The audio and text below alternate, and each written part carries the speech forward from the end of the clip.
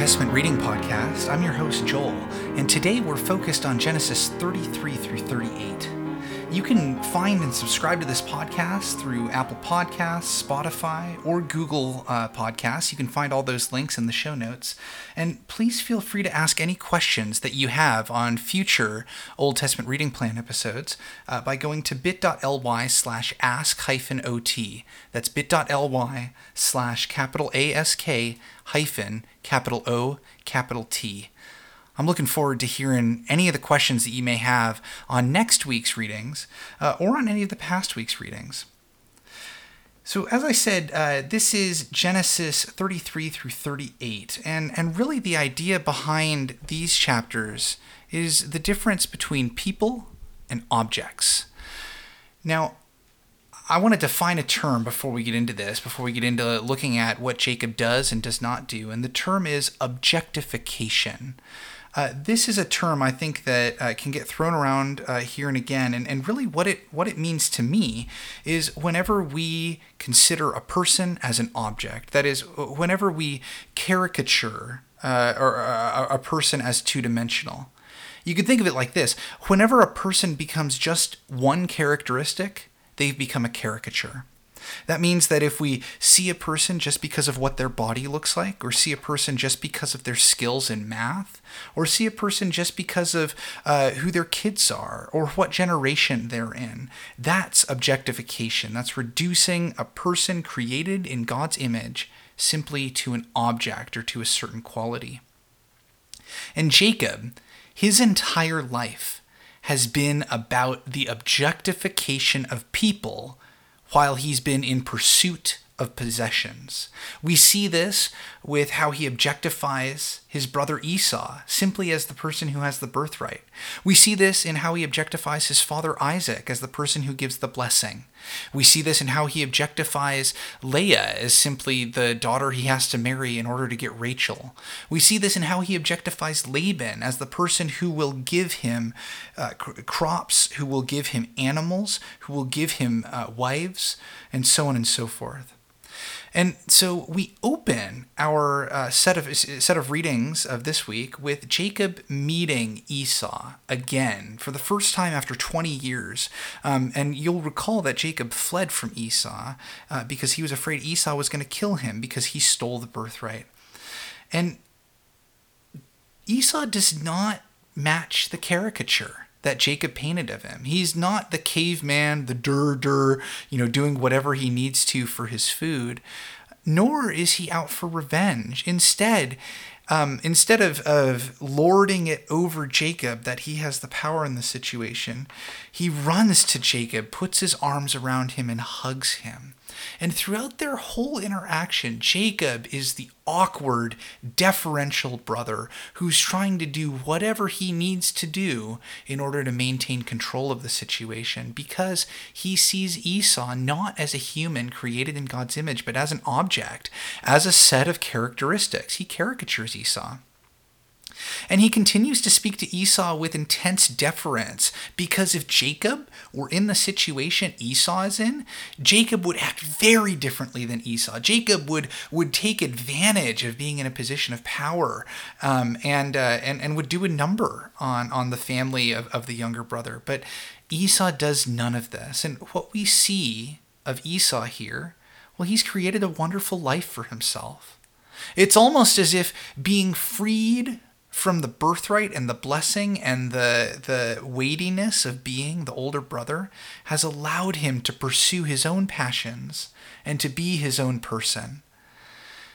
Now, I think there's more to dig into here, but we've got a lot of other stuff to tackle. So I want to skip next to the Joseph story, because I think that many readers of Scripture, many folks who grew up with the Bible, y'all are familiar with this story. Joseph and his coat of many colors, who is the favorite of his father and the envy of his brothers.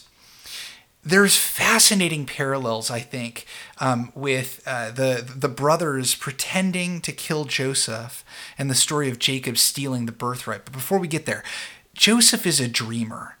Much like in theater, When the first words out of a person's mouth or the first song that the character sings is their "I want" song, and it tells you a little bit about their desires. Usually, that's the same way that we get introduced to folks in Genesis, and we get introduced to Joseph in this way, where Joseph begins by saying, "Look, I dreamed this dream."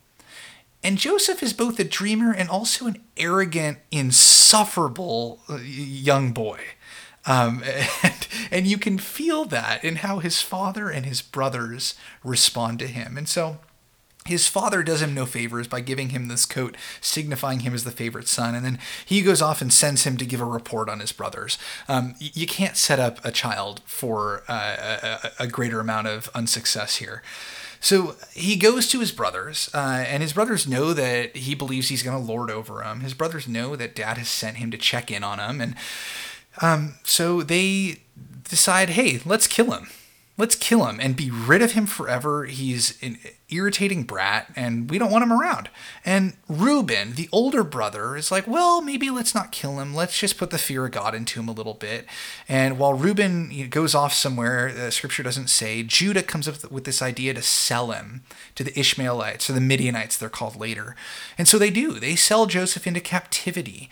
Talk about sibling rivalry. And then they pretend as if they murdered him. They take his ornamental coat, his coat of many colors, or his long-sleeved coat, depending on your translation, knowing that dad's going to recognize it. They cover it in the blood of a young goat, and they use this garment to deceive their father. It's an amazing number of parallels. Just as Jacob used a young goat to cook for his father, just as he used the goat skin and the garment to deceive his father, so too Jacob himself is taken in by this deception, hook, line, and sinker. And this is one of the few times we observe Jacob having strong emotions for another human being. We'll come back to that later. And it's clear, this is a horrifying situation that Jacob finds himself in, but it also shows that Jacob is not in a healthy place emotionally. He doesn't mourn appropriately. He mourns extravagantly. He's a little more emotionally stunted than is healthy, and that's in part because of his pattern of objectifying people, seeing those created in the image of God as objects. And what that does to you, if you struggle with this, know that it can begin to color how you see people. It can begin to color how you mourn. Now, we get several more stories that are focused a little bit more on Jacob's sons than on Jacob from this point going forward in Genesis. And these first few that we're going to get into after the break, painting a morally ambiguous picture both of Jacob and of Jacob's sons. A couple of these stories are going to orbit around the idea of doing right by women. You've got Jacob's daughter Dinah. You've got the story of the eldest son Reuben and what he does with one of his father's concubines. And we have Judah with his daughter-in-law Tamar. Each of these stories, I think, ought to come with a content warning. You see, Genesis is by no means as explicit as Game of Thrones or the books, A Song of Ice and Fire, or anything like that. But despite that, the content is still graphic and shocking.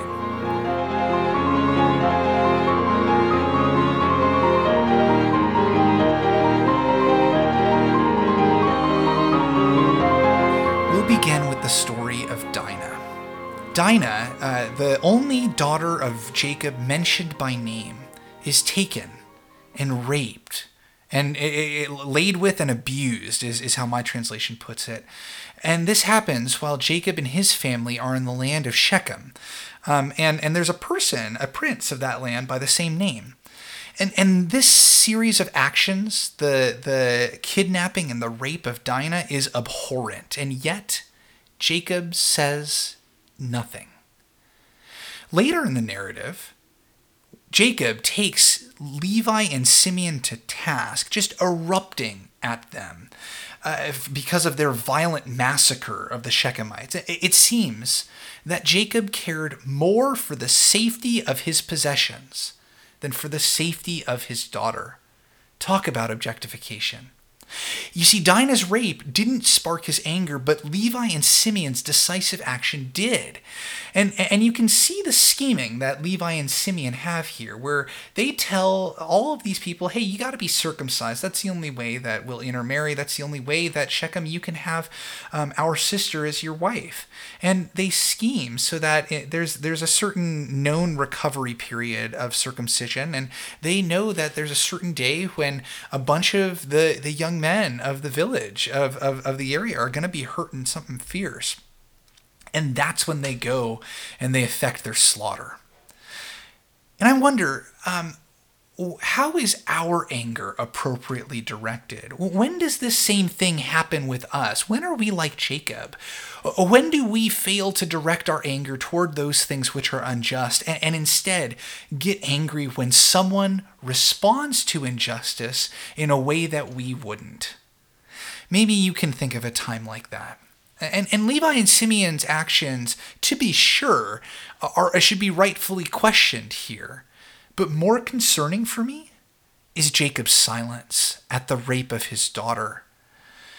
We must not, as Christians, be silent on matters of justice, even when it means losing relationships, even if it means losing wealth, even if it means losing influence. There are times when we need to speak up on behalf of those who cannot. Now, there's a little story all throughout Genesis 35. There's a handful of different stories where Jacob revisits Bethel, where God blesses him again. We get to see Benjamin's birth along with Rachel's death. And we also get to see how Jacob and Esau both come together to mourn their father Isaac's death.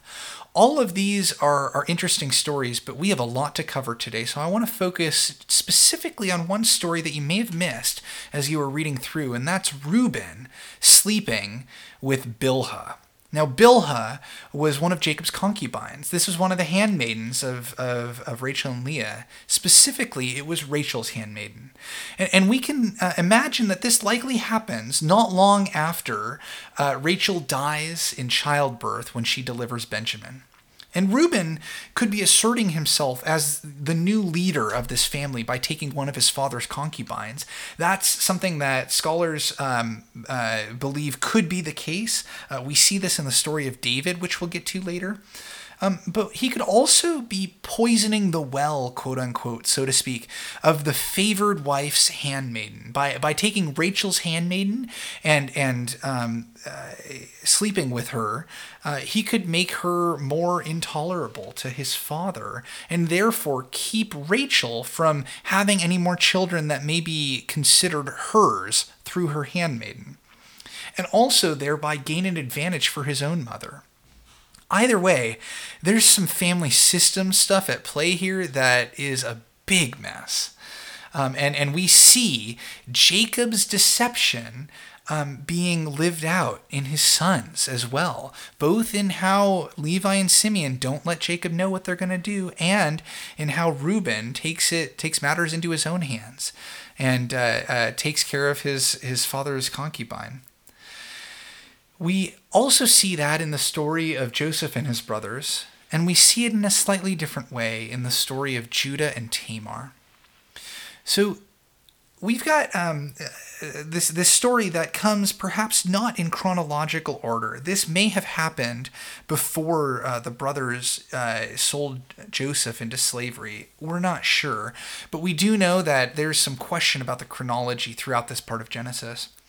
So Judah marries this woman, has 3 sons by her, Onan, and Shelah. And we're not told much about Onan, or Shelah, except that was wicked in God's sight. And so God strikes down. And Er's wife, Tamar, watches her husband die before she can have a child with him. Now, when a brother leaves a widow childless in the ancient Near East, it was the responsibility of his brother to have a child with his widow on his behalf. This was called levirate marriage, and it was a common practice. It was a way of ensuring that women would have children to take care of them, instead of, because women were considered property at that time. And so if the brother helps the widow have a child, then the woman has someone to take care of her in her old age and has someone to advocate on her behalf with the city elders, etc. So the expectation was that Ur's brother, Onan, would take Tamar as his wife, even though that seems strange by our standards. That was the expected way of doing things, and that Onan's first child with Tamar would be considered Ur's child and would have all the rights and responsibilities of Ur's firstborn. So Onan lies with Tamar and doesn't want to help Tamar conceive. For whatever reason, whether he didn't like his brother, whether he didn't want to have questions of who inherits his stuff, maybe a whole bunch of different things. Whatever the reason, he intentionally makes sure that Tamar cannot conceive, even though they sleep together. Some scholars use this to argue that any time semen is spilled on the ground, it's a sin against God. That misses the entire point of Onan's story here. The failure to care for family leads to Onan's death. His failure to take care of his role in society, to have children on Ur's behalf, is what leads to his death. And now Judah knows none of this. Tamar has not come and told Judah any of what's been going on, so Judah is understandably reluctant to allow his last son, Shelah, to have a child with Tamar because, it's like she's jinxed, right? So he delays. And he delays, and he delays, and delays, and delays, and delays, and Tamar finally takes matters into her own hand and manufactures a way to sleep with Judah. And in doing so, she makes sure to get not just payment from Judah, as a prostitute would, but getting payment that can be traced back to him. A staff was sort of like the driver's license of that time. Like it was identifiable and it signifies a person's authority.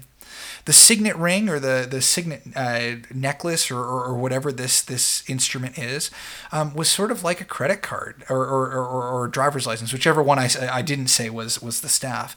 And so Tamar has these things that mark her as having some sort of pledge from Judah.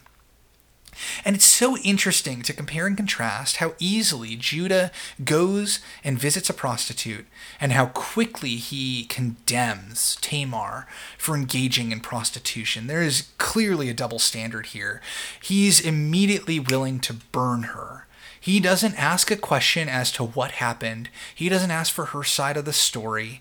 There's no #BelieveWomen, which we need to do.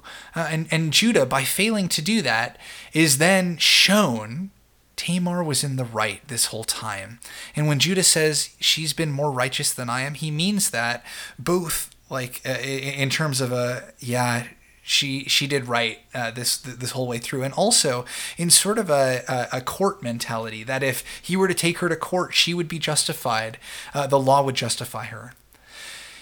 So her delivery of twins after Tamar conceives, she has twins. It intentionally mirrors Jacob and Esau, just as her shrewdness with Judah is going to mirror the shrewdness of Potiphar's wife with Joseph in the next chapter, even though Potiphar's wife will use her shrewdness for evil.